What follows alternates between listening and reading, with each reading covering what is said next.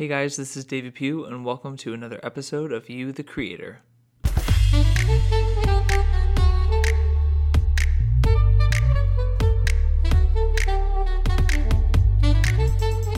Hey everybody, I'm back with a new episode. It has been a minute since I released an episode. I think that was in February, and it's June now, so gosh, yeah, it's been a minute. But I'm very excited for this current episode. I got to have an amazing conversation with my friend Heather Lee Rodriguez. If you recall, I had a conversation with her last year, actually in June 2019, about minority representation in entertainment. And so her and I thought it would be a good kind of like a follow-up conversation and to talk about basically everything that's going on in America right now with George Floyd, a lot of activism against police brutality, talking about Black Lives Matter, and yeah, we just thought it would be a good idea to kind of have like a follow-up conversation, and I think it was so good. Heather is amazing. I love her so much, and I think you're going to really like this episode. And also, just a heads up, she lives in Texas now, so we had to do this interview over Zoom. There are a couple moments where the signal is a little weak and there's a little crackling in the recording, but as I was listening to it during the editing process, I still believe you can hear, pretty well what we're saying. So just hang in there. It just happens intermittently, so it's not continuous. But anyways, just want to give you a heads up with that. Without further ado, here is my episode with Heather, and the music you were listening to is created by my good friend Jeff Hendred.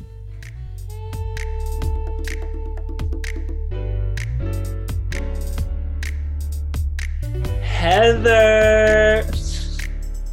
David! I feel like What'd you say? I said I feel like we did this last time.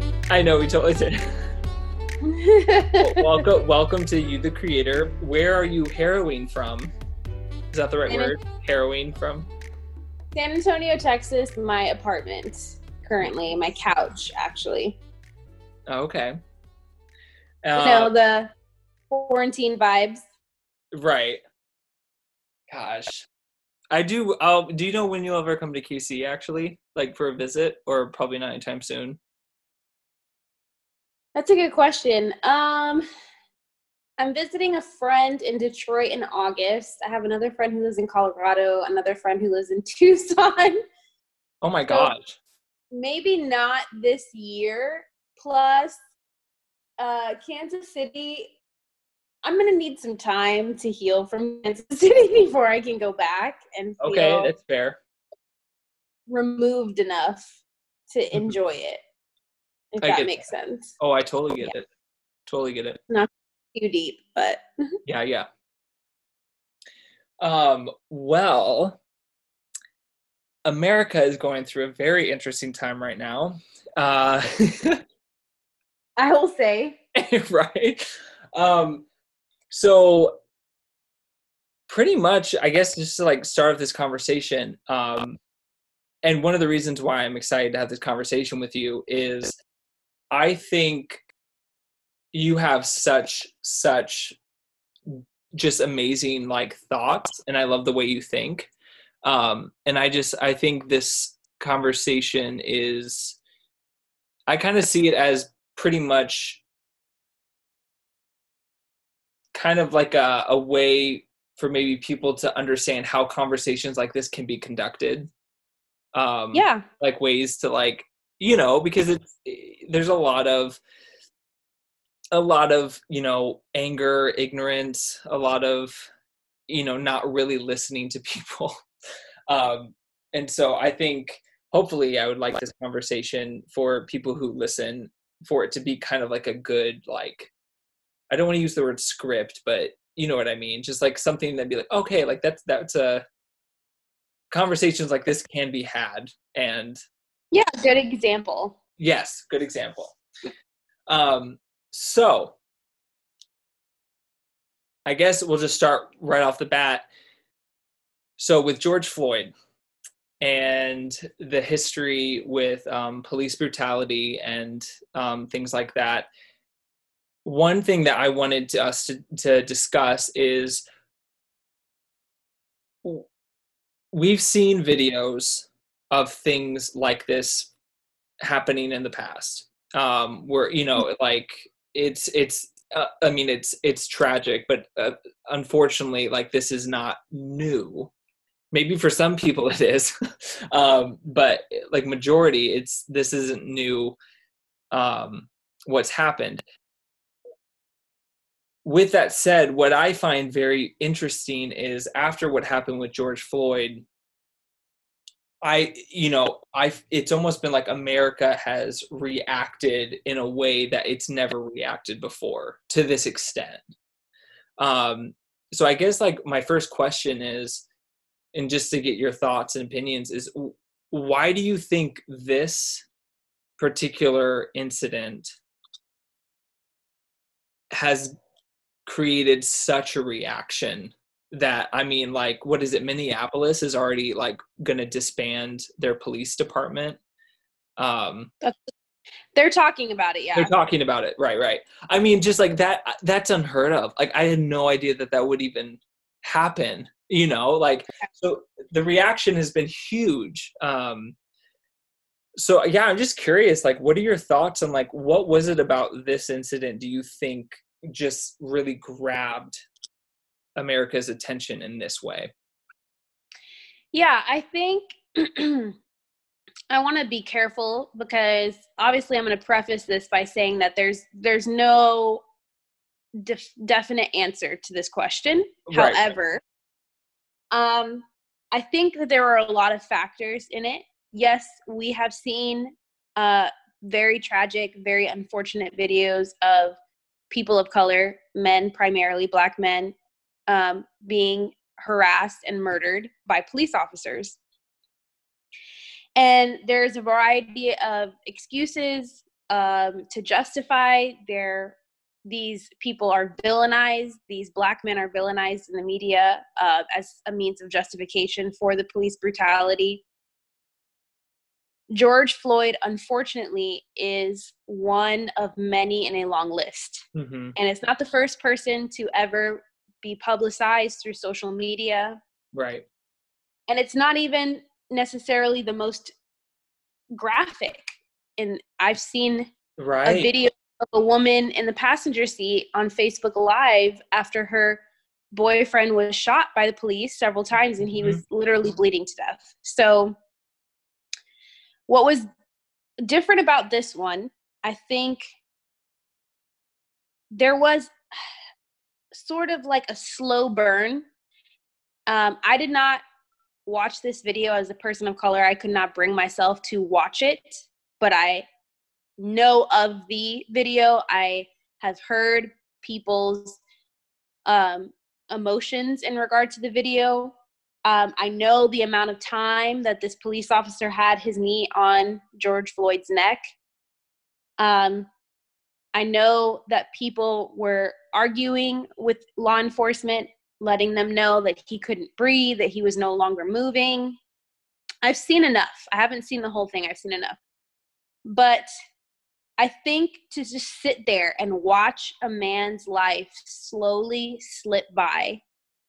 Right. I remember my sister telling me that she watched the video and she saw him draw in his last breath. There's something very haunting about that slow burn. Additionally, at some point, he had called out for his mother. And I think that moment really humanized him in a lot of people's eyes. Yeah. It made the situation so much more relatable because people saw him not just as a Black man, but as somebody's child, somebody's son. This is somebody with a mother. This is somebody with loved ones. And it humanized him. I mean, and it's sad that it takes something like that to humanize a person, but it connects you in a way to this complete stranger. Yeah. I remember seeing a sign in a protest. It's like when George Floyd called out for his mother, all mothers responded. And I've seen it multiple times, various women carrying these signs. You know, a good majority of women in the population are mothers. They can relate to the pain that a mother would feel losing her child. And to see a man cry out for his mother in his last moments, it is just absolutely heartbreaking.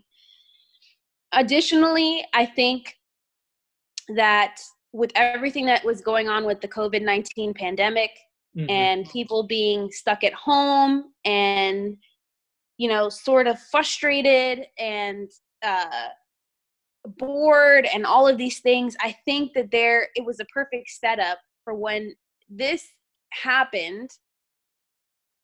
It gave people something to essentially like focus on. You know, when you are busy going about your day, working your 9-to-5 job, taking care, you know, spending time with your loved ones because you may not have as many hours in the day to do so, you know, you busy yourself, you can kind of ignore what's going on in the media.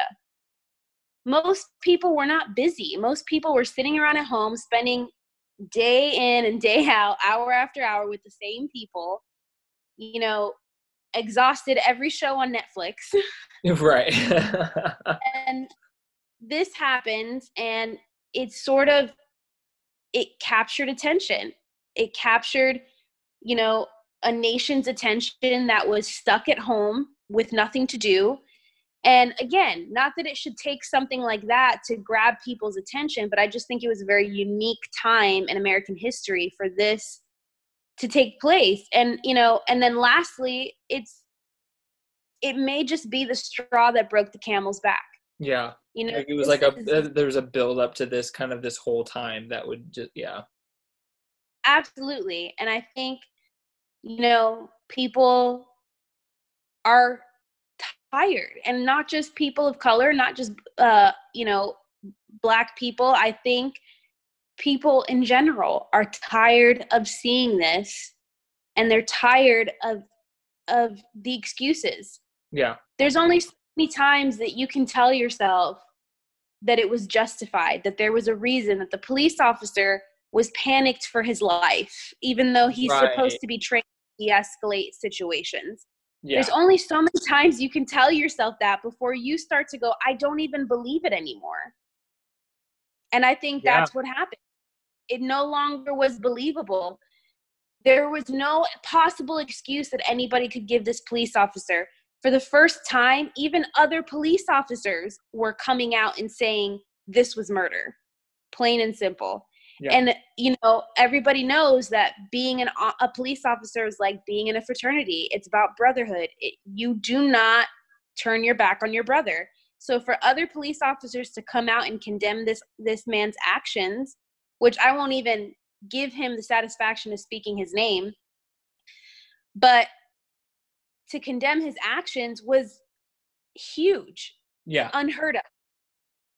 So yeah, those are my thoughts in terms of why this became sort of the phenomenon that it has become. Totally. Well, and it's what I found interesting is that not only, you know, has like the response been so intense from like obviously like the Black community. What I found interesting as well is that like there's been also a huge response from white people in kind of basically like waking up to this reality. Because I think there was just a lot of people who, you know, they could only live in ignorance for so long before it's like, oh my God. Like, I think for some people it was like, they couldn't ignore it anymore. And it like actually, it finally was this, pretty much like this needed slap in the face of like, this is a reality. Like this can't be ignored. One, like something that you had said, in our previous conversations before we did this recording, that I thought would be interesting for you to elaborate on is the term white privilege.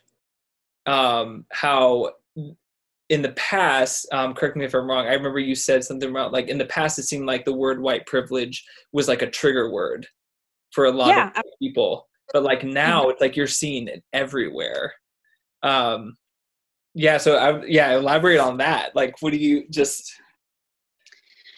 Well, I think too, I mean, I agree with you. The response has been overwhelming from allies, people that are out of color, and not just, your everyday average Joe, but I think one of the factors too was, the politicians of Minneapolis were very vocal about how they felt about what happened to George Floyd. And they very much supported, um, you know, the wide public opinion, that this officer needed to be brought to justice.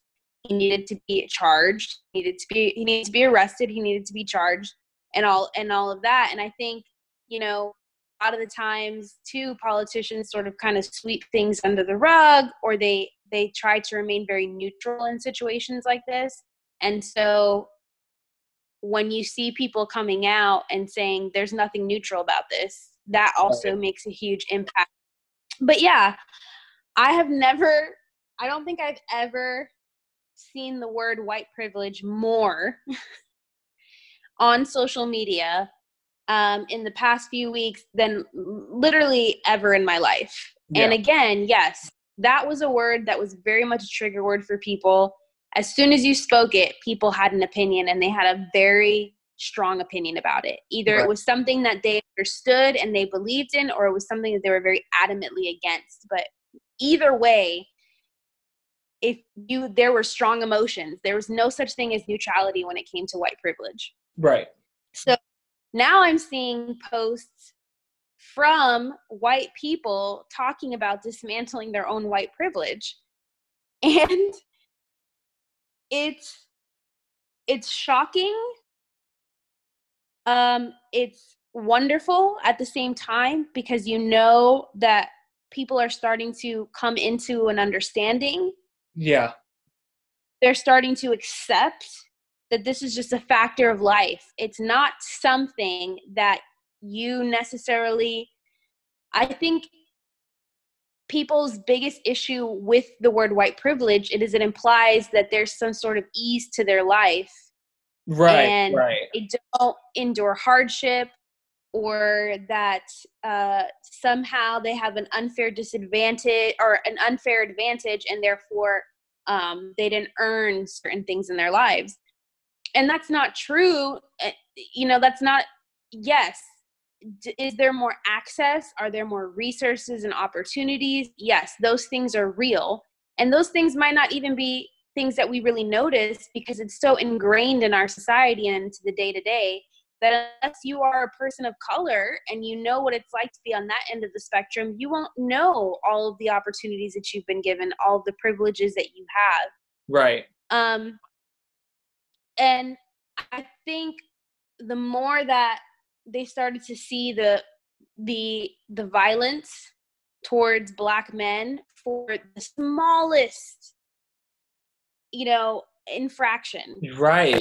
George Floyd had a counterfeit bill, and there's debate about whether he knew it was counterfeit or not. And I've even heard, because there's so much misinformation out there, that it was a check and not a $20 bill, blah, blah, blah, blah. The point is that it's such a relatable thing for you to be given a $20 bill and not know that it's counterfeit and try to go and buy something. Exactly. I used to work at a bank.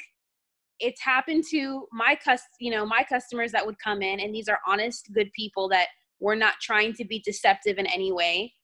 It is not something that a person should die for. Exactly. Right.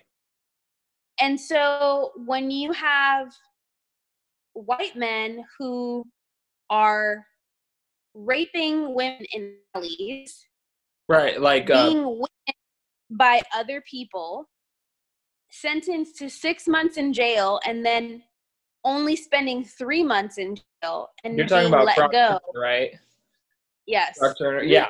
It's like, it's such a joke. It's like, how in the world did he only get, it's ridiculous. It's absolutely ridiculous. And it's not just about the fact that he's white. It's also a patriarchy thing, but that's another story for another day. But yes, a huge factor of the fact that is that he was white, and he was very much made to look a certain way in the media of being, this, excellent student and swimmer. And they only showed his picture from his, I think it's his senior photo. They didn't release the mugshot until much later down the road. Mhm. They wanted to portray him as this wholesome all-American boy who just made a mistake. And Right.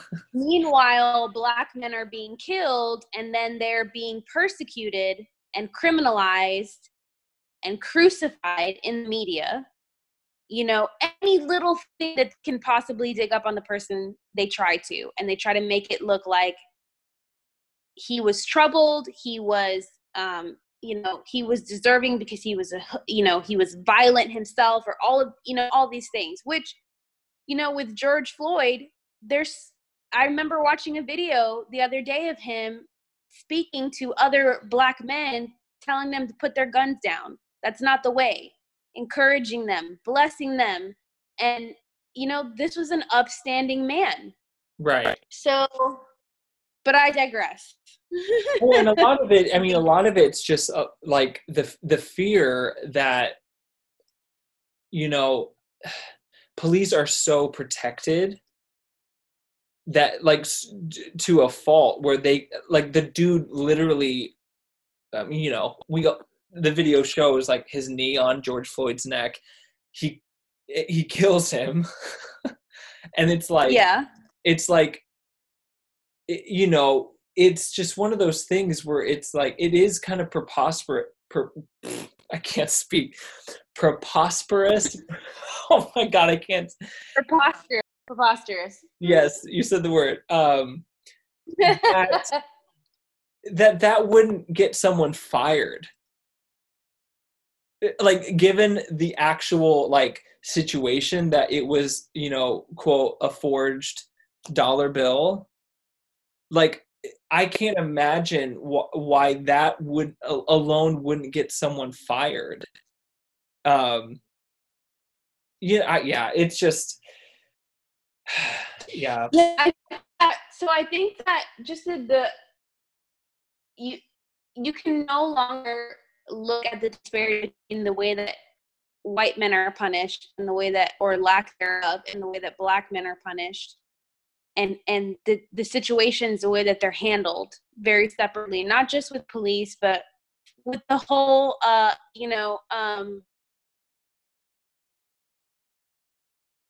the whole trial process, the whole criminal process. Right.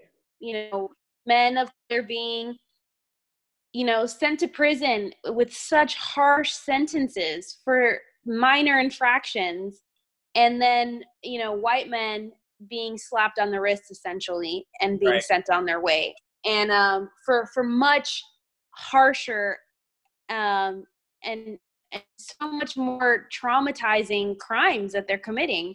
Like with Brock Turner, that the girl that he took advantage of and raped, she will never be the same after that. Right. And she just gets to go walking after 3 months. But what I'm trying to say with all of that is that you can only tell yourself so much that white privilege is not a thing, but when you see the play of it being acted out before your eyes, right, and you're seeing the way that Black men are being handled, and you're seeing the way that white men are being handled. I've seen so many posts on social media about people going, I don't ever have to think about running down the street in a neighborhood that is not my own. Right. I don't have to think about, God forbid, I walk into a store and I pay with a counterfeit $20 bill. I try to pay for something with a counterfeit $20 bill. I don't have to worry if my tail light is out and I get pulled over Mm-hmm. in a traffic stop, I don't ever have to think about, am I going to lose my life today? Right. And when people see the ridiculous things that Black men are dying for, and realizing in their own lives as white people, I don't have to deal with this. There's only so many times that you can sweep that under the rug and act like it's not happening. Right. Well, and it's one of those things where, sorry. What were you saying? Oh, I was just going to say, once you come to terms with it, I think it's easier at that point, once you come to terms with it and realizing that it's a thing, reconcile yourself with it, and then you're able to more freely educate yourself and talk about it without that sting that you might feel when you hear the term white privilege, right, and thinking that it's a jab against you in some kind of way. It's right. a personal jab. Yep. Well, and did I ever tell you about that time that I was pulled over and the police officer tried to make me confess to having weed? Did I ever tell you that? I never told you that? Well, no, this is, I mean, I would remember. Okay, yeah. I've been thinking about that story so much recently because I feel like it's such a prime example of white privilege. Like, because if I had been a Black man, that whole situation would have been completely different. And Mm-hmm. I have to acknowledge that, because I was like, it's a really short, it's not like super long, but like I was driving to Iowa and I was speeding. I'll be honest. I was speeding. I can have a lead foot sometimes. And I got pulled over, and it was annoying, but I was like, whatever, let's just get this over with. I'll get a ticket, fine. And the police officer, what was so weird was he came up, took my license and everything, and then he came back and was like, "Sir, I have reason to believe that you're high on marijuana. I'm going to do a test. I'm going to test you." And I was like, I've never been high in my life. Like, but look at the respect. "Sir, I have reason to believe you're high on marijuana." He referred to you as sir, which would have never happened. Right. If you were. I mean, I don't want to say never, but it would, from what we've seen, evidence that we've seen, that would not have happened to a Black man. Exactly. Right.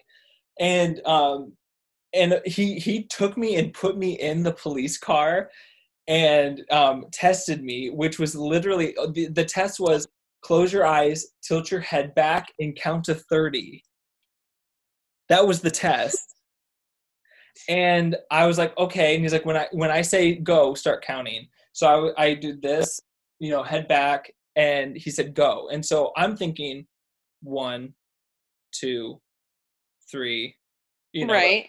I get to 30, I bring my head down, and he's like, you failed. You took a minute and 30 seconds. And I was like sitting there so confused, because I was like, you never told me. Was it 1 Mississippi? 2? What are you talking about? Like, this is, what kind of dumb test is this? And then he searched my car and found eye drops. And he said, people who are high on marijuana usually have eye drops to hide it. Tell me right now, are you high on weed?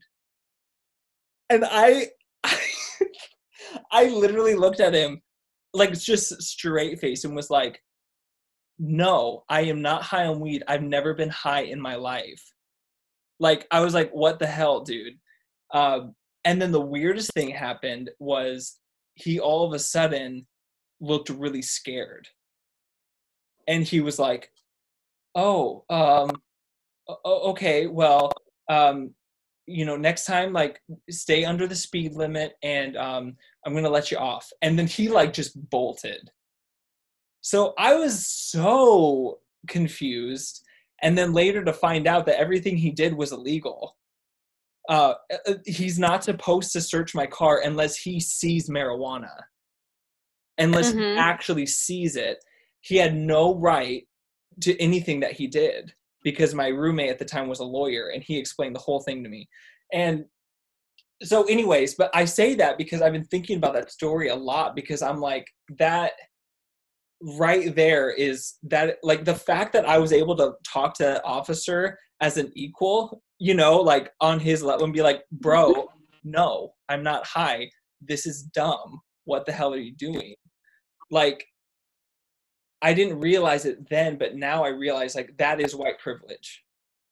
Because if I was a black man or any other, like, a minority, like, that whole situation would have been completely different. Yeah, possibly, especially if you already have an officer who is breaking the law and, you know, is showing a complete disregard for his profession. If you had been a person of color, the odds are even higher that that situation would have ended very badly. Right. And it may not have necessarily ended in violence, you would hope, but it definitely could have ended in an arrest for something completely ridiculous that, Right. you know, potentially ended, you know, with this person being in jail for a very long time for no reason at all, but just because, you know, the police officer had something to prove, or, you know, he was on an ego trip, of a power trip of some kind. I mean, again, I'm thrilled that, you know, people are starting to acknowledge that privilege is a very real thing.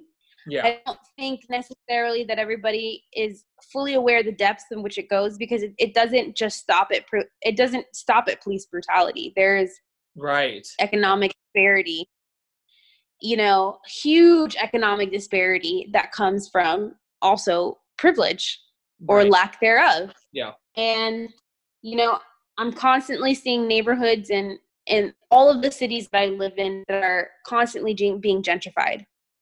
Mm-hmm. And, you know, that's also a huge issue. I mean, you have neighborhoods that are seen as being, you know, this is where the Black people are. That's kind of how people refer to it. Yeah. And then over the years, you see them being slowly pushed out. You see, you know, property taxes being raised so that they can't even afford the houses that they've, you know, lived in for 20 plus years, all because they want the neighborhood to improve, and their idea of improvement means people of color are out and white people are in. Yeah. So white privilege goes so much deeper, so much, just, you know, just the difference between a way that the police officer treats a Black man versus a white man, a Black woman versus a white woman, you know, so much more. It's so much more than that. And I think that people are going to start to begin to understand that. And I mean, there's a potential for a second wave of discomfort when it comes to white privilege. Yeah. Right. I mean, I went to a protest in Austin, and something that the gentleman who was leading the protest had said that was something that I actually mentioned in the last podcast, in the first podcast that we did. And I felt very sort of like affirmed in him saying it, which is that there is a very clear power dynamic, and people don't like to lose power. Mm-hmm. And they don't like to lose power because they're worried about the consequences of losing power. You know, it's very evident how white people think of the power and the privilege that they have, because there is an underlying assumption and fear that if people of color were to obtain that same power and influence and privilege, that they would turn around and do exactly what white people did to Black people and oppress them. Yep. And so they don't want to relinquish any amount of power and privilege in actuality, because they don't want to become the oppressed. And that's not the intention of people of color. At least the most people of color that I've come in contact with, that I have, you know, existed in the space of, they just want to be able to exist and live, and they want to have access to the same things that other people have access to, and they want the same opportunities, and they want, you know, the same resources. They want to be able to pull themselves up out of their situations and better their lives and the lives of their community. that's all that they're really asking for, and essentially to be left alone and Right. to given the right to exist and not have to fight to prove that they deserve to exist and live and breathe in the same space as everybody else. Yeah. And so one of the things that he said that really struck me as well was that, you know, he mentioned how there may not be a full understanding of what dismantling white privilege is going to look like, Mm-hmm. in the Yep. sense that, you know, right now a lot of people are aware of the overt benefits of white privilege. They're aware of, you know, they may have better job opportunities, better pay. They may have better opportunities when it comes to education. They may have better opportunities when, you know, for a list of things. But not every individual knows, is fully aware of how white privilege plays out in their life personally. Yeah. And when we're talking about equality and equity, when we're talking about bringing people of color up to that same level of privilege, that means that white people are going to have to lose some of their access, some of their privilege, some of their advantage in order for there to be true equality and equity. And I don't think that there's a full understanding of the sacrifice that may have to come with that. Yeah. The opportunities, the access that you might be losing out as a white person so that your Black, you know, fellow man can, you know, run the race in the same, you know, with an even playing field as yourself. Yeah. You know, I'm not saying that, you know, white people don't work hard and they don't Right. earn the success, but they are given a very decided advantage over everyone else to be successful. Yeah. And so when you have an even playing field and now people of color are no longer dealing with the obstacles that they have dealt with throughout history to get to the same exact place, you may see that there's a decline in, you know, white people being successful, having access, getting that apartment, getting this job, and you know, that has the potential for resentment in a way. Sure. So as much as people are talking about white privilege and we need to dismantle, I do question whether people are aware of what that is going to look like in reality. Yeah. Well, and it makes me think of, and like, just to be clear, I don't share this story as like a woe is me, boohoo. I don't share this story as that, just to be clear. But there was a while back I applied for like a grant of sorts, and it was like an art grant, and I didn't get the grant. And yeah, I was bummed. But then somebody had told me, you know, and like, and I say this loosely because I am not 100% sure. But the person who kind of had an in on like the process, you know, said like, you know, your application and stuff was great, but there were a lot of things against you, being that you were white and male. Like that was a consideration into why I didn't get the grant. And I'm just going to be honest. Like I had a mixed reaction when I heard that, Yeah. because it was one of those, like, it was complicated. Like, I'm not going to say I was perfect. I was upset about it, you know, because I was, but with that said, I did make the mental decision to just get over it, which I know that's not like, I know that's like not easy, but it was one of those things where it's like, I could understand what was happening.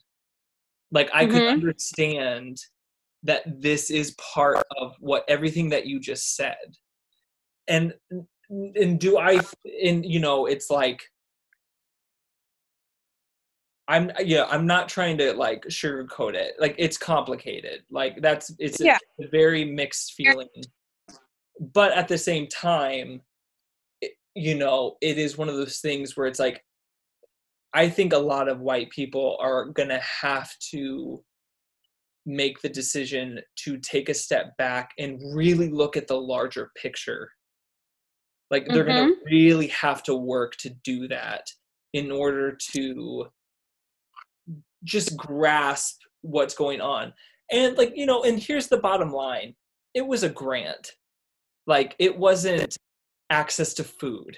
It wasn't access to insurance. It wasn't, you know what I mean? It's like, it's one of those things where it's like, yeah, I can like be upset about this, but at the same time, it's just one of those realities that, like you said, I think, you know, as white people are figuring this out, really doing the internal work to just get it, to understand like the bigger picture. And let me break down that for you. Yeah. Because in that situation, what you were dealing with, the fact that your gender and your race were against you in this grant, let's put the blame where it actually belongs. Because when you create a system that benefits men, hence patriarchy, and when you create a system that benefits one particular race over others, okay, then it's not about your talent. It's not about your level of intelligence or capability. It is about these outer circumstances. And these are things that you have no control over. You had no control over being a white male in this world any more than I have control over being a woman of color. So when it becomes about that's the system that was created, and it's creating to work as it's supposed to work. So it's not about your Black counterpart took this opportunity away from you. It's about a system that was created to work in the way that it works, and that there are people that are saying no to that. There are people that are going, no, that's not a good thing. It shouldn't be about the fact that you're male and white. It should be about your talent. And unfortunately, because the system doesn't work that way, they now have to set things in place to create a more fair and just process, which looks like something like affirmative action. Mm-hmm. You now have to bring in a person of color into your workplace, into your educational institution, because we know that you won't unless we force your hand to do it, regardless of their qualifications. So now the countermeasure that's taken to fight against a system that only benefits one particular race. Wait, say that again real quick. You broke up just a little bit. Say that again. Now the countermeasure that's taken to fight against a system that was created to benefit one race over every other race and one gender over every other gender is that it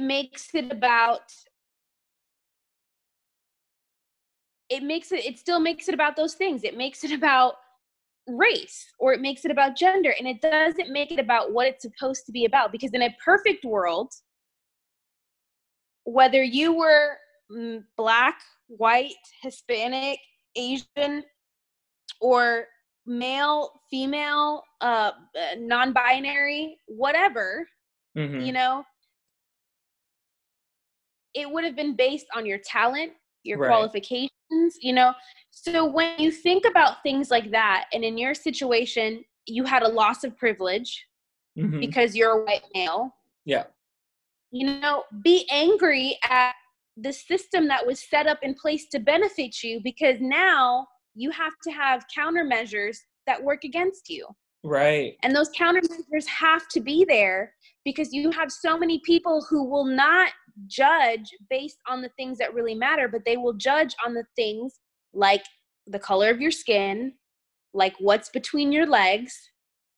Those will be the deciding factors instead of what truly matters. Right. Yep. And that's what I want allies, white people, people not of color to understand when loss of privilege happens to them. Yep. It all still ties back to the system that was created and set in place. It's not about your Black counterpart. It's not about your Hispanic counterpart. Those things are put into place because they were denied opportunities that they were qualified for. Mm-hmm. They had the talent for. Right. Stories I've heard of people who did something as simple as change their name on an application. Yep. And because their name no longer sounded ethnic, all of a sudden they were getting all these job interview offers. They were getting all of these opportunities. Same resume, same qualifications. Right. Yep. Come on. That's actually, I'm so glad you just broke that down, because that actually is, that is something, to be quite frank, I've never heard before. Like the way that you just broke that down. And like, that makes actually a lot of sense, because, and it's like, it is one of those things where it's like, I know for myself, just recognizing the fact, it's so funny because I said it and then I realized, oh my God, there's some more privilege. But like the fact that I was able to say, I'm just going to get over it. Like, yeah. I realized literally right when I said it, in the back of my head, I was like, holy shit. Like, just the way that like the fact that I can push it aside like that. The fact that you can afford to lose out on an opportunity and it doesn't make or break you. Right. Is very much upside.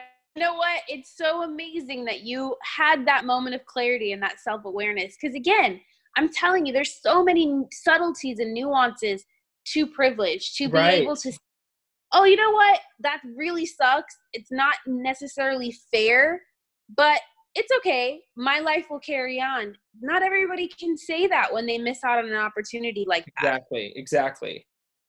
So in reality, when you think about it, as much as this system was built to benefit white people, it also is hurting white people, because it's creating a sense of entitlement that's not based on what's actually important. It's not based on talent and qualifications and capability and intelligence and any of the things that you would need in order to access these opportunities.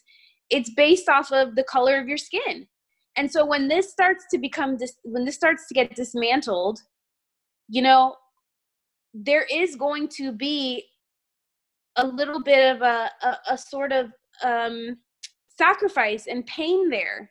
Yep. Because when you're so used to easily accessing and getting things just based on nothing. Again, I'm not saying that all white people, they don't know how to work hard, they don't know how to earn things, they're not intelligent. That's not the point. I get your point. Yeah, I totally get it. Yeah.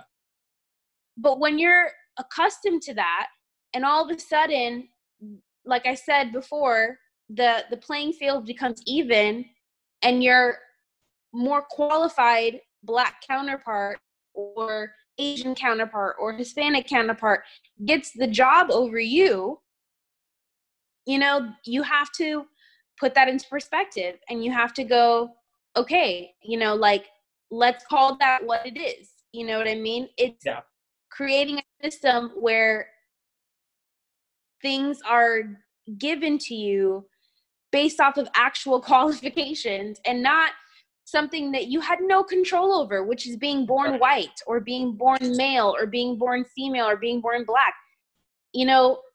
It's based off of the things that matter, the things that go along with whatever that opportunity is. So, I'll just say that. So in a way, the system that was set up to benefit you hurt you in that situation, because the countermeasures that had to be taken in order to create fairness and equality worked against you. And that's, gosh dang, that is the irony of it all, isn't it? Oh my God. Yeah. That's insane. Well, and like, I just to clarify, like, the person Yeah. who told me that I possibly, didn't get the grant because of being white and male, like, Yeah. I concretely don't know, but that was definitely one of the things that the person said could have Yeah. contributed to it. I just wanted to, just for, you know, just Don't clarification. worry, nobody's gonna track down the people who offered you the grant and be like, "Is this the Right, I know. reason?" That was the thing that I was like afraid of. It's like part of me is like, I'm not here to start anything. I'm just saying, like, it's No, be here to start shit. Start so much shit. well, Start it's funny. all the shit. I'm curious, is like, maybe I'm insane, but like, I think, it's one of those things where it's like, it is very scary, um, to, like,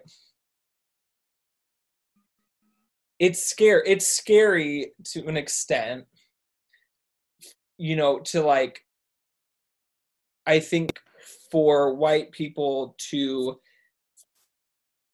really, like, nail this down and to look at it, Mm-hmm. because it can reveal so much, dare I even say it, unresolved issues, that because of Yeah. privilege, you don't have to look at them. I think it's dealing with deeper insecurities that you did not have to deal with because privilege got you so far. Um, and so I think, I just think it's like what you said, that gentleman, who said at the rally. It's like, I think white people are needing to kind of count the cost and really, like, this is going to open up a jar of who knows what. Um, Yeah, for real. And I don't think yeah. that people really grasp that just yet because it's unknown. We've never known this country without a system that is built on systematic racism. We don't know what this country would function like without that. We and what that really is going to look like in the day to day in a practical sense. I hope that we will come to the place of finding out, but in reality, that's not a known thing because it's unknown. It's hard to really wrap your mind around what the cost might be, and I think something that we had talked about outside of this call was for me personally, I've never seen so many white people talk about issues dealing specifically with people of color, dealing specifically with Black men and the police brutality and all and the injustice that they face and the white privilege. And I think, again, part of that comes with, you know, people are busy in the day-to-day lives, Hmm. working, spending time with family, and now they are, you know, they don't have the privilege or the luxury to sort of ignore these same issues that have been happening since the foundation of this country. Well, Now it's everywhere. You can't yeah. run from it. You can't hide from it. And I think people are finally ready to sort of at least start the conversation. Well, And oh, sorry. You go. You go I'm ahead. happy that I'm happy that people are actually willing to actually start the conversation, even if it's on social media. I'm hoping that it's not just exclusively on social media. I'm hoping that people are having the hard conversations at home. I mean, I'm seeing videos of children confronting their parents' racism and their parents' wrong ideologies, and that's unheard of. You know what I mean? Like Right. in such a public way, and completely unashamed and confident, that their parents' viewpoints are very much steeped in white privilege and in systematic racism, and that it needs to change. Well, and you know, something that like I just thought of as you were talking was like just the power, like oh, you still there? You still there? Yeah, what just happened? Oh, you completely went away. And so I know. I thought it was the cutoff time. I know, me too. I was like, no! It was real. Um, you were saying something that you thought of while I was talking. Yeah, like, so, like, bringing up social media. This is a theory, but I'm just gonna, like, throw it out there. I wonder if, so, from entertainment, movies, television, you know, people, like, people of minority have always been painted in a negative light in some sense, or they're the side character, or they're, you know, things like that. With, you know, our phones, with these cameras on here, I'm wondering if part of the reason why so many white people are beginning to actually wake up to this is because they are actually seeing people who look like them do terrible things in a way that they may have never been used to seeing. That's just a theory. I don't know. But it's like there's so much footage of what white police officers doing these heinous acts.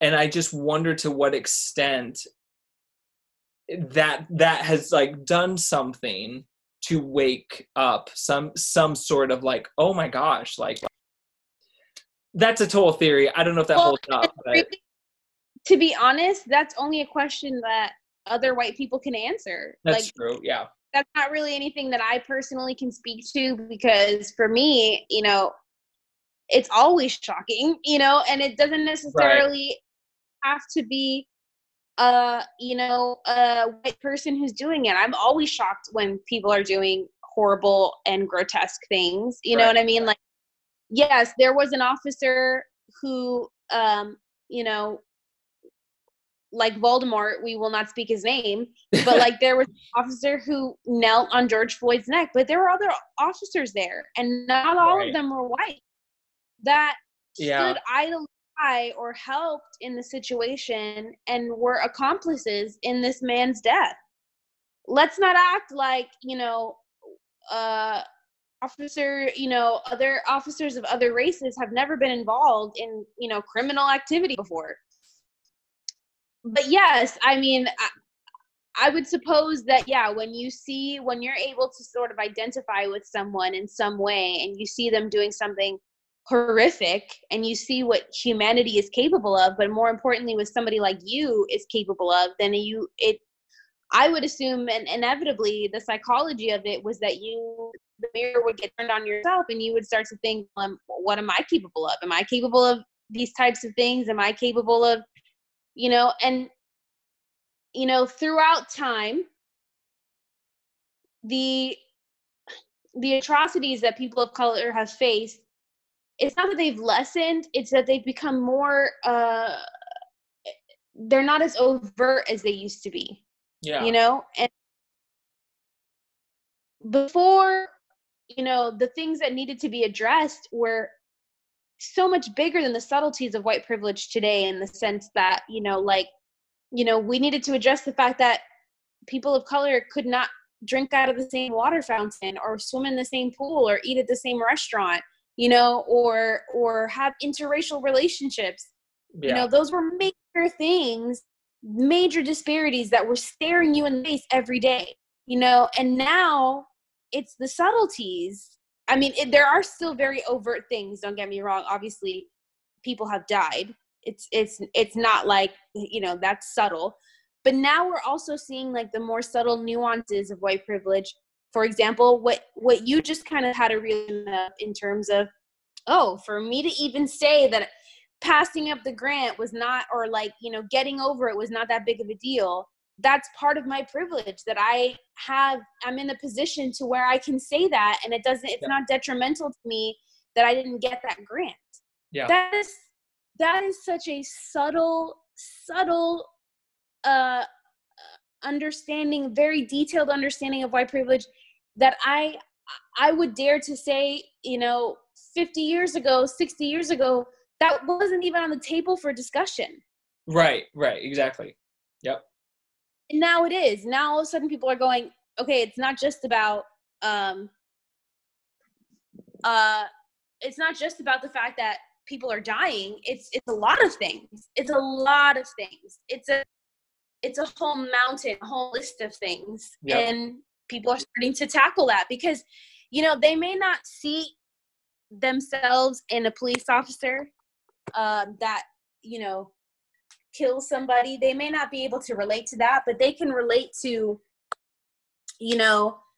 a fellow coworker who you're doing the exact same job as them, but they're getting paid less than you. Right. And for nothing, for nothing other than the fact that you may be white and they may not be.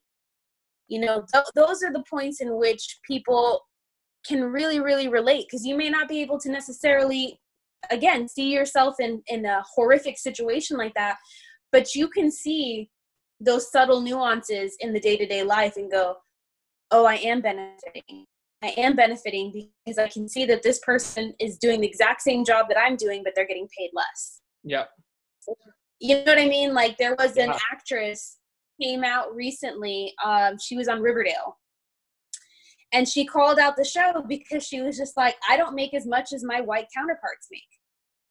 And I'm treated like the sidekick character.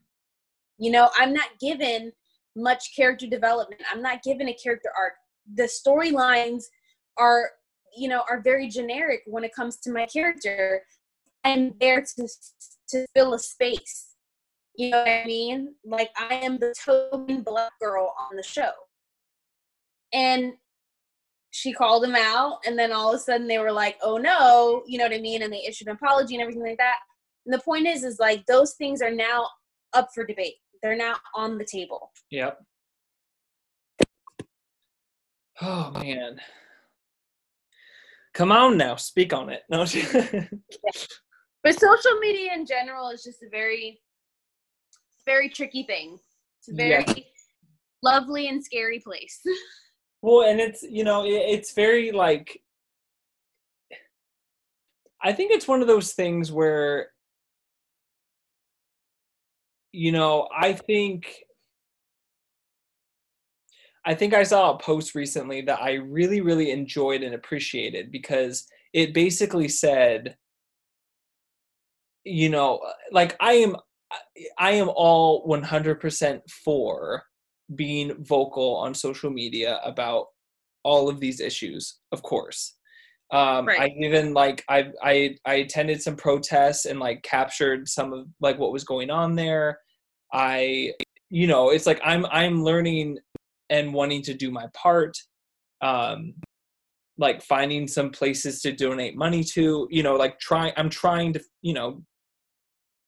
I'm trying. But there was this post that I really appreciated, and it, I think social media, people can be very just almost like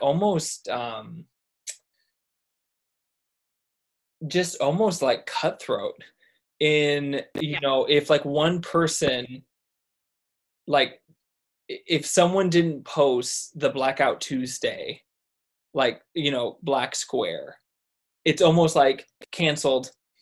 It's like this instant, and you're like, this person posts once every 5 months.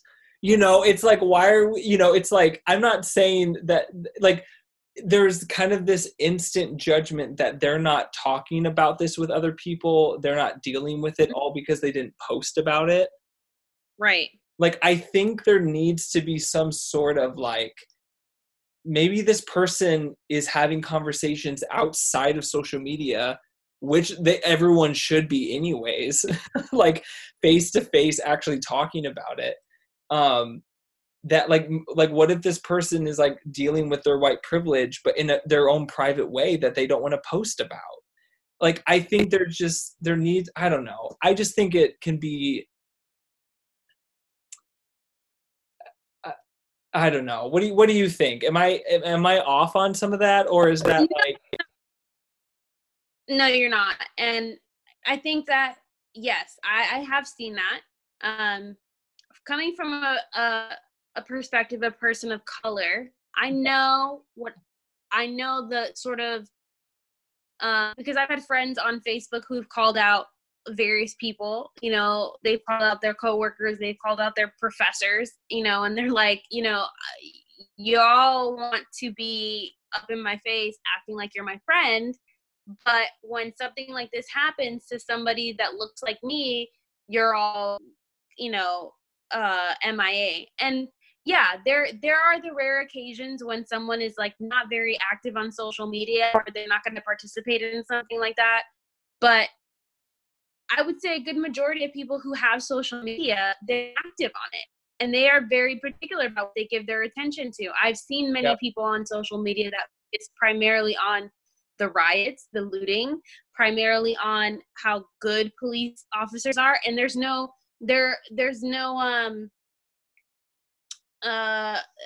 other facet of the story to that. There's no like, this was horrible. There needs to be justice for this man who lost his life, but there are police officers that do their job and they are heroes and they deserve respect. It's not like that. It's very one-sided. Yeah. And I understood because the point was not that they were like, I need you to be vocal on social media. I think the underlining issue was they were like, if you can't speak up for me on social media where you're behind a keyboard and you're not even face to face, what will you do if you're ever with me in real life and something like this happens? You won't have my back. Because if you can't even speak up for me on social media, how will you be able to speak up for me in real life? So I think we have to take into consideration that, when a person of color is calling out calling out their friends who are not speaking on this issue, it's not because it's so much deeper than just, I need you to post something. It's like, I need you to have my back. I need you to acknowledge that I matter, that my life matters, that I have value. Yeah. And by you just not saying anything, just being silent, it's like you're being complacent and you're thinking about yourself and your own your own comfort rather than my life. Because that's what it comes down to when a person of color is thinking about these things. They're thinking about their life. Yeah. When I think about nephews, I think about them living or dying.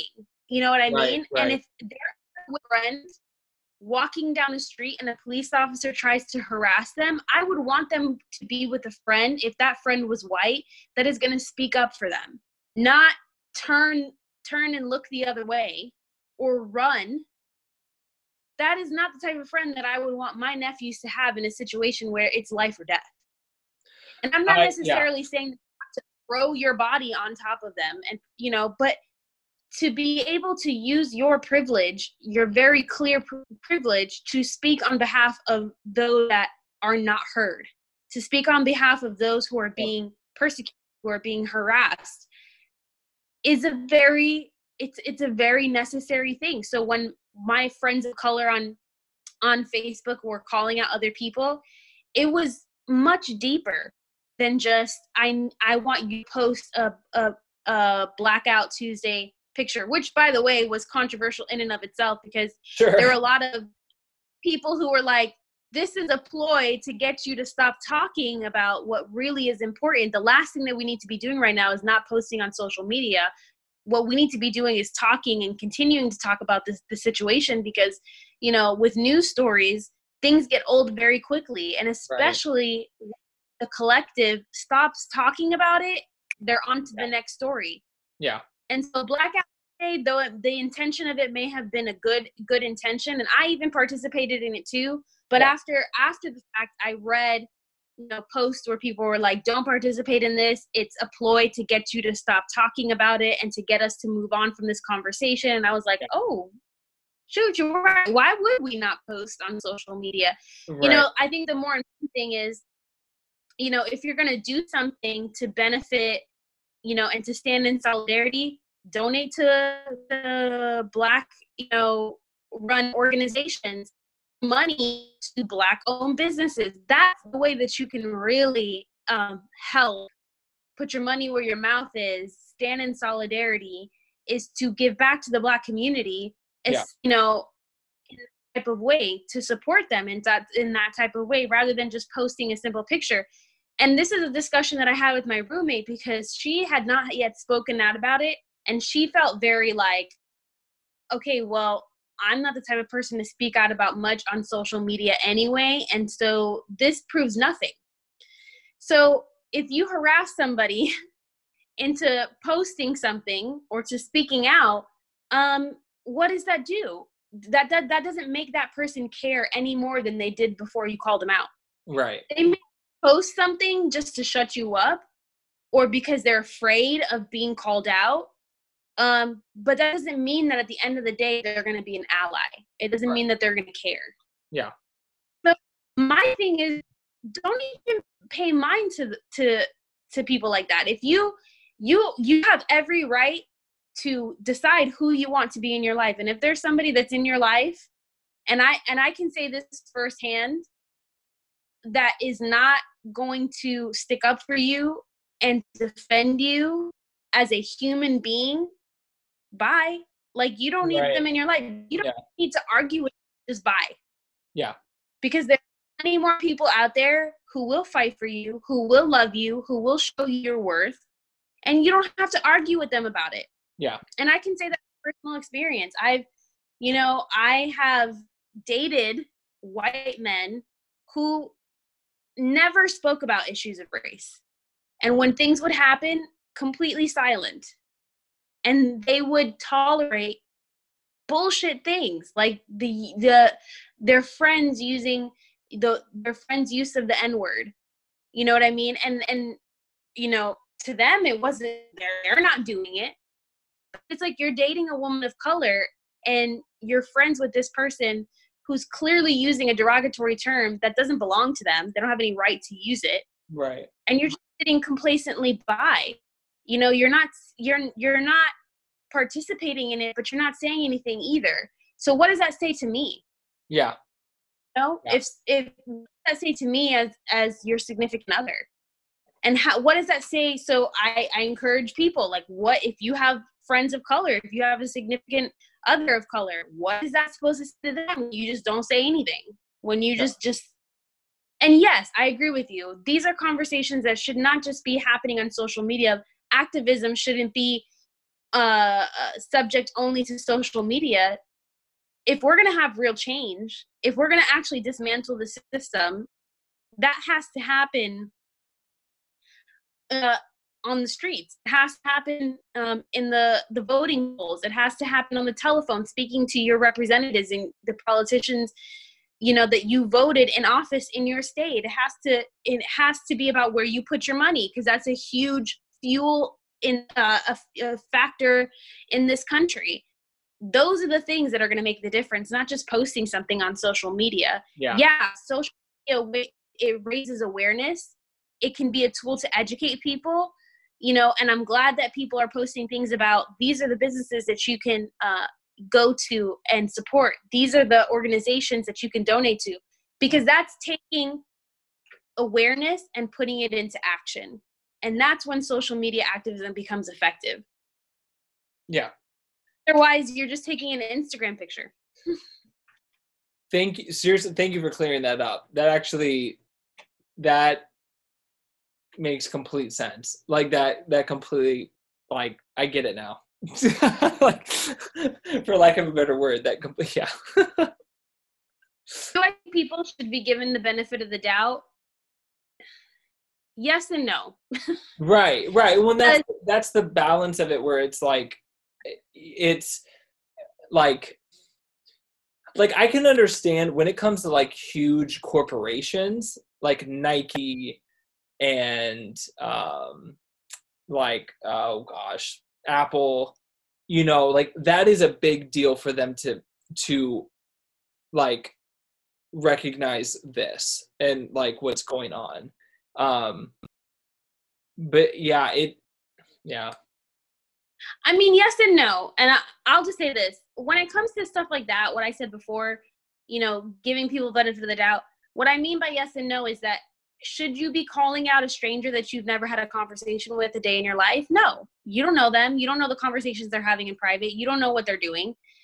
Should you maybe have a conversation with a friend of yours that you have, you work with day in and day out at your job, or you see all the time, that you know for a fact isn't saying shit about what's going on? Yeah, you might want to have a conversation. Is social media the most effective place to have and most productive place to have that conversation? No. That should be a face-to-face conversation. If you're bold enough to call somebody out on social media, you should be bold enough to say it to their face. Just saying. Have that conversation with them. You built that bridge with them. And you have to, you have to tell them, you're my friend, you're in my life. This matters to me because it affects my life, and it could literally for me. So I need to know where you stand. Yeah. And it either they're gonna like, man up, roll up, and be like, I'm here, I'm gonna support you, or they're not. And then again, bye. You don't need a main life. You do not need people like that in your life. So many more people out there. And some corporations, I make things about it because I see so many people trying to capitalize on such a tragic thing. They're trying to capitalize on what they're doing with the Black Lives Matter movement. I have seen so much merchandise out there, with so many symbols of solidarity for the Black community, so many t-shirts with hashtag Black Lives Matter slogans. And these are not necessarily Black-owned businesses that are putting it out there. And these businesses are not necessarily taking the proceeds that they make from selling this merchandise that is capitalizing on this movement and essentially capitalizing on the death of Black men. Yeah. And putting it back into the Black community. They're taking it for their own. And so it's important that people educate themselves, again, about where they put their money. But also, it's like, know that not everybody, that's in your face saying, I'm an ally, is actually an ally. Not everybody that says, oh, this is bad, especially what would you expect from, various companies when majority of not a majority, but like a very large population of the world, because it's not just here in America, there's been protests all over the world in regards to what do you say when a good chunk of the world is saying, step up? Right. There's a lot of people that are going to hop on that bandwagon out of fear, out of wanting to capitalize, out of greed. I mean, there can be so many disingenuous reasons of why they hop onto that bandwagon, but that doesn't mean that they're allies. It doesn't mean that they're actually going to be there when it matters, and it doesn't mean that they're actually going to advocate in their day-to-day lives. When this is no longer trendy, which it should never be trendy, but when this is no longer trendy, are these people going to continue to fight on behalf of people of color?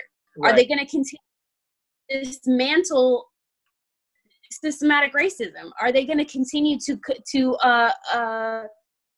confront their privilege or the privilege of others? That is a question that begs to be seen, in the future. Because right now you have freaking YouTubers and influencers who are literally taking, planning photo shoots at protests. Right. Getting their makeup done.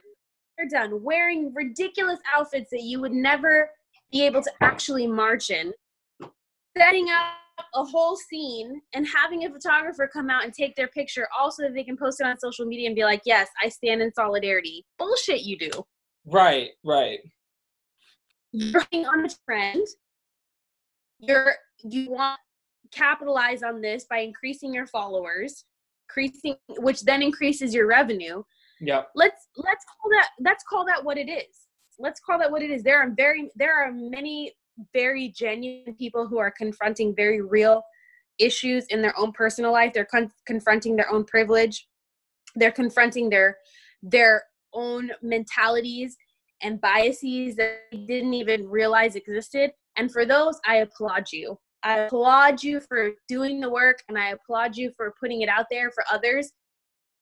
But I also know that there are people who are straight up fake to your face. Yeah. And they're doing it for the applause. They're doing it to capitalize on it. They're doing it for their own personal gain. And that's disgusting. And that's not something that should ever happen. But, you know, this is not a perfect world. So it does include, I feel like there's always an agenda. You know? Yeah.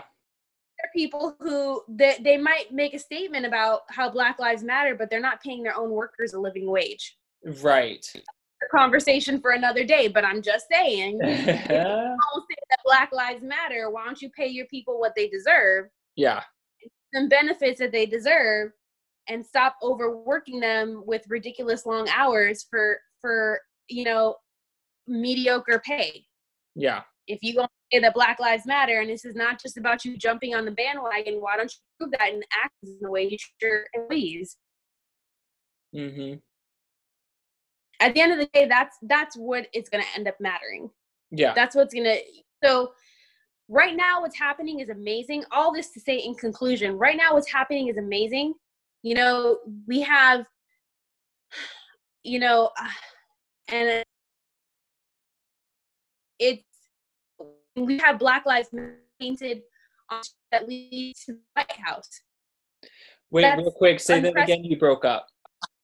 Oh, I said we have Black Lives Matter painted on the street that leads to the White House. Right. That's unprecedented. That is a historical thing that has happened. I want to see what happens 5 months from now, 6 months from now. Yeah. Yep. I'm not thinking all that's happening right now. I think what's happening right now is necessary. I think what's happening right now is amazing and great, but it's also ugly and hard and difficult and frustrating. But I also want to see what happens 5 months from now, 6 months from now, when this is no longer trendy. When, you know, like, are we still going to be talking about it? Are we still going to be addressing it? Are we still going to be fighting and advocating for people of color? We'll see. Yeah. Yep. Yep. Because people of color can exist, and they're still going to be dealing with the same shit that they were dealing with yesterday. So It's necessary to fight and work towards it. Well, and yeah, and like that's the thing that it's like, you know, it could be so easy with, you know, all of this happened, you know, over the past 2 weeks. Mm-hmm. And it can be so easy to just completely like just move on as if it didn't happen. And I do that, and that's another thing that, like, you know, just speaking of like white privilege, like that's another thing right there of like that, like a lot of white people can just move on. And like, and if that doesn't like that's just something that like you just have to like recognize so you can not just let it pass by. Like you have to, because I guarantee you that your friend of color, your teacher of color, your coworker of color, we all are going to continue to have to deal with this. Yeah. When this is no longer a popular subject that is being discussed and is at the forefront of, you know, the social discussion that's happening in the world, it's not at the forefront of the media coverage. We're going to continue to deal with the day in and day out of being a person of color. And most importantly, trying to live within a system that does not at all cater to us. In fact, it fights against us. I want to just say, I was thinking about this the other day, and I was just like, Black people are amazing. Yeah. And because the fact that any person of color can be successful in a system that was created to work against them proves how amazing that they are. Yeah. Agreed. Point blank period. Yep. So, again, whatever happens in this next couple of weeks, you know, I hope that the flames continue to be fanned and continue to be fueled by the conversation happening with people that have the platform and the privilege. But just know that even when that begins to kind of slow down, and it hopefully never comes to a complete stop, but when it starts to slow down, just think about the fact that the people around you, the people of color that are around you, the Black people that are around you, they're going to have to continue. They can't afford to not have the conversation. They can't afford to not continue to think about it on a daily basis because they live it. Right, right. Yep. No, it's just, yeah, I'm just taking it all in. Man. I understand. It's a hard topic. Well, yeah, I mean, it's just, yeah,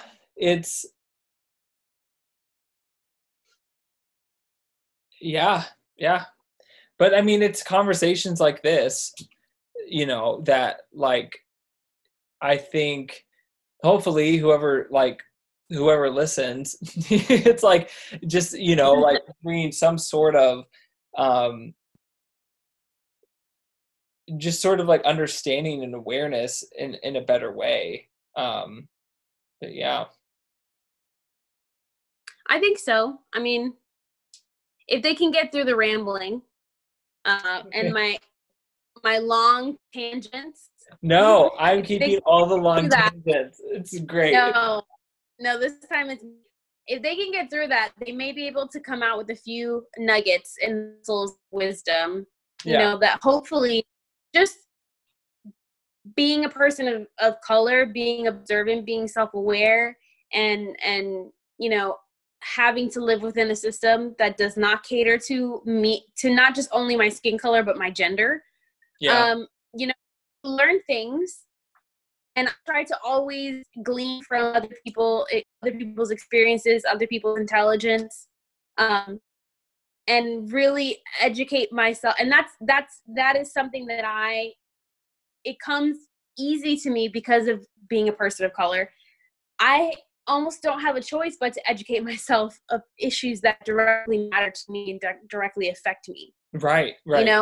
Yep. And as you said before, being white, you sort of have the luxury or the privilege to kind of not look at this and not, deal with this and continue about your day. The fact that people are, like yourself, are actually taking the time to check their privilege, become aware, educate themselves, that is a huge first step. But it's just a first step. Right. Exactly. Oh, totally. Yeah. I mean, I think that we take for granted the fact that the civil rights movement wasn't actually that long ago. Right. There's a man who walked, I do not remember his name right now, and that makes me so mad at myself. But there's a man who walked arm in arm with MLK in a march on Salem, who is still alive today. He's fighting pancreatic cancer. There was a picture of him in the news of sitting on top of a building, looking down at the Black Lives Matter that is painted on the street that leads to the White House. The fact is still living today. And he was a part of the civil rights movement and at the forefront, in fact, of the civil rights movement. And he's seeing, these seem like two completely different worlds, two completely different times. But the fact that they exist in one man's lifetime just goes to show you that it wasn't that long ago. Yeah. Yep. And we've come a long way in a lot of ways, but we've also have so much more to do. We can't afford to just go. It's enough that people of color can now coexist with us in the same living spaces. It's enough that it's not illegal to be in an interracial relationship. It's enough that, they get to work in the same environment as us, or they get to live in the same housing as we do. No, that shouldn't be the place that we stop. Right.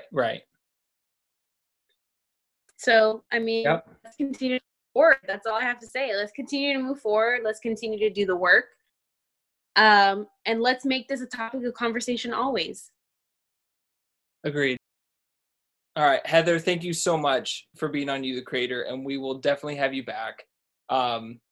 Yes, thank you for taking your time out of your day to talk to me about this. And yeah.